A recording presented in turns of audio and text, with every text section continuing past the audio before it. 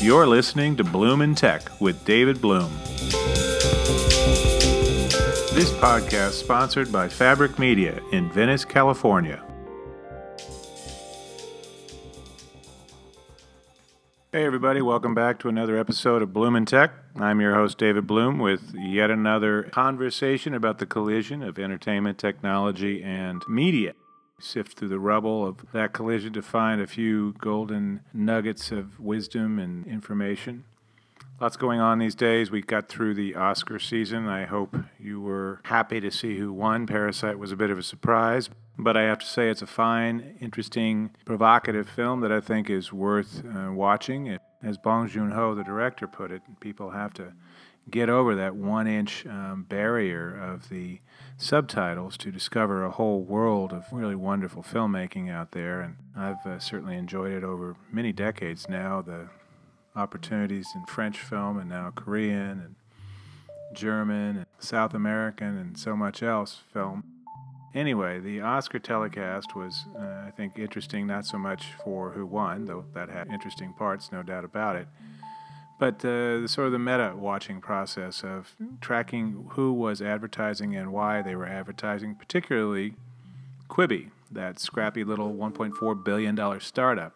It came out publicly in a big way on Oscar night, sprinkling a string of mildly amusing, clock-is-ticking ads throughout the annual awards show that somehow remains one of the most watched programs on what's left of traditional TV. A week before, Quibi had run a single ad somewhere in the middle of the commercial of Palooza, that is the Super Bowl. To its credit, the ad was Game Day's 8th most watched on YouTube, according to YouTube, which, notably, is probably Quibi's single biggest competitor. And the week before that, Quibi kingpins Jeffrey Katzenberg and Meg Whitman did a different sort of audience outreach, flying into Utah for the Sundance Film Festival. There, they showed off a corner of their stable of storytellers, Lena Waithe and Veena Sud, among others, and the service's still unfinished Turnstile software. It allows you to see the film that you're watching, the short film that you're watching, in a vertical format and a horizontal format, filling the screen, and worrisomely, it's not yet done, 2 months before launch. Oh, and along the way, Whitman got to apologize to yet another critical audience, journalists, for using a staff meeting to liken reporters' process of cultivating sources to the way sexual predators build relationships with young girls. Yes, now that you mention it, I've often thought that the way many young and inexperienced reporters interact with rich, powerful, older CEOs of major public companies such as HP and eBay, to mention two totally not random organizations, Meg, is a great deal like predators and prey. I'll leave it at that, other than to note that one of the reasons they hired Whitman was because she was allegedly a practiced and smooth corporate hand who always knew the right thing to say. She definitely wasn't hired for her awesome skills and vision creating video for mobile devices. But I digress. The bigger matter at hand is that Quibi has officially begun banging on its drum loudly, trying to attract potential subscribers, or at least teach them how to correctly pronounce the company's name.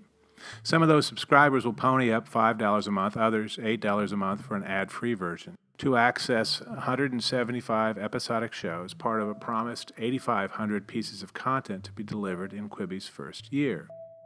Katzenberg and Whitman raised $1 billion last year, then decided that wasn't enough money because they realized they needed to do what the experts like to call a honkin' big marketing campaign, which they estimated at the Produced By conference last summer would run a whopping $470 million. Even if Quibi shaved a few tens of millions of dollars off that bill, it's still bigger than what even Netflix managed to spend this past Oscar season. By the way, the New York Times and Wall Street Journal each put that campaign at between $70 million and $100 million, which, to its credit, Netflix disputes, saying it spent its money wisely and well for those two Oscars they won.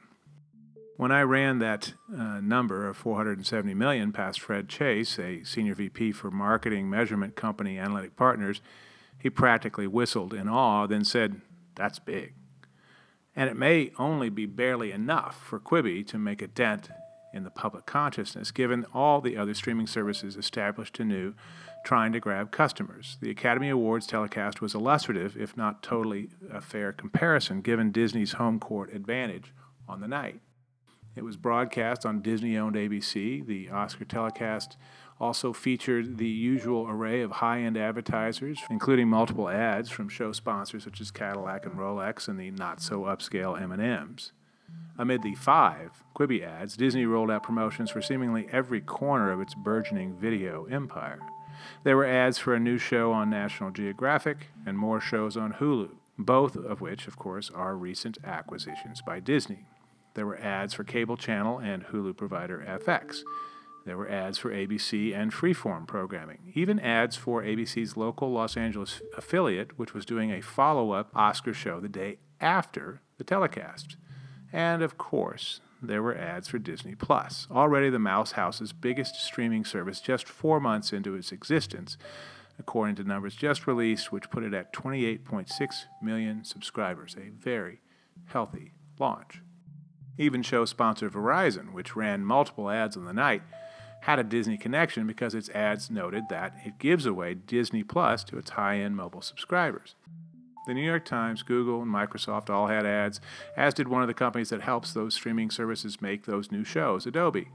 It contributed a trippy, Peter Max-worthy brand-building commercial late in the show that trumpeted all of its creative software, but especially the video stuff such as Premiere Pro. All told, it was a good thing Quibi ran 5 different ads, or its message might have been completely drowned out. That run of ads didn't come cheap. For the Super Bowl the previous Sunday, Fox charged $5.6 million per 30-second spot to reach around 100 million viewers. According to Ad Age, ABC charged a bit less than half that price to reach an audience that was expected to be less than a third as big. It ended up being more like a quarter the size of the Super Bowl. So on a per-viewer reached basis, it was even more expensive than the Super Bowl. Chase told me that the return on investment doesn't make sense, given that, for a lot of companies, unless they're doing something with an Oscar ad for other strategic purposes. Quibi definitely had some other strategic purposes. I agree with Chase that the Oscars, the so-called Super Bowl for women, given the viewership, were a good place for Quibi to begin its ad blitz in earnest to reach an audience that really cares about movies. The Academy Awards audience is more female, which means they're possibly more likely to be stuck in lines with time to watch a short video episode, given the still unfair division of labor in most households. They're more upscale, possibly making them more likely to pay for good content. And they're older, which means that they may remember that people should pay for good content. And again, not incidentally, people who watch the Oscars tend to be people who also like to watch movies. For Chase, it was an opportunity to even discover what Quibi is. He said he'd never heard of them before, but the number of spots that they ran made them more relevant and really reinforced them. To his mind, it put Quibi on the map. Being on the map is exactly what they need to be doing right now. Katzenberg and Whitman better hope that the service is on the map for a lot of Oscar viewers.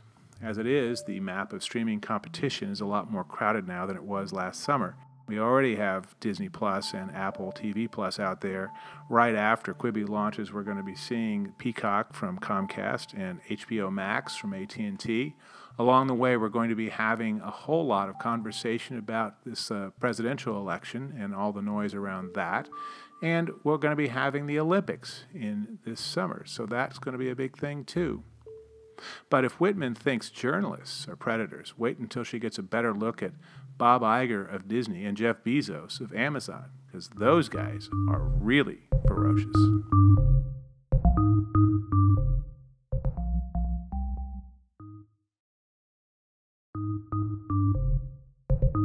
So that's our show. Thanks so much for listening. I hope you're doing well. I'm going to be heading over to the Podcast Movement Evolutions Conference tomorrow at the Biltmore Hotel in downtown Los Angeles. It's going on for a couple of days, but I think I've only got time for one day to stick my head in and see some of the state of the business. If you run into me and you think you recognize my voice, say hi, and I'd love to talk.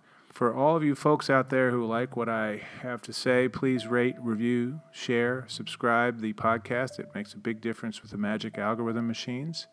If you really like my stuff, go to Anchor.fm, the site owned by Spotify, which syndicates and distributes my show across 10 different platforms. They have a function that allows you to become a supporter of the show and chip in a few bucks toward keeping this well-oiled media machine rolling. You also can go to Anchor.fm and leave an audio comment. I'd love to hear what you thought about the Oscars and Quibi's ad blitz and whether they have a shot, and for that matter, what you thought about Parasite, if you've even had a chance to watch it. If you leave something good, I'll try to work it into the show. In the meantime, you can always reach me on Twitter at David Bloom, on LinkedIn at David L. Bloom, and across the interwebs. This is David Bloom wishing you a fantastic rest of your week. Over and out. You've been listening to Bloom in Tech. I am your host, David Bloom. Thanks so much. And our podcast has been sponsored in this episode by Fabric Media in Venice, California. Take care, everyone.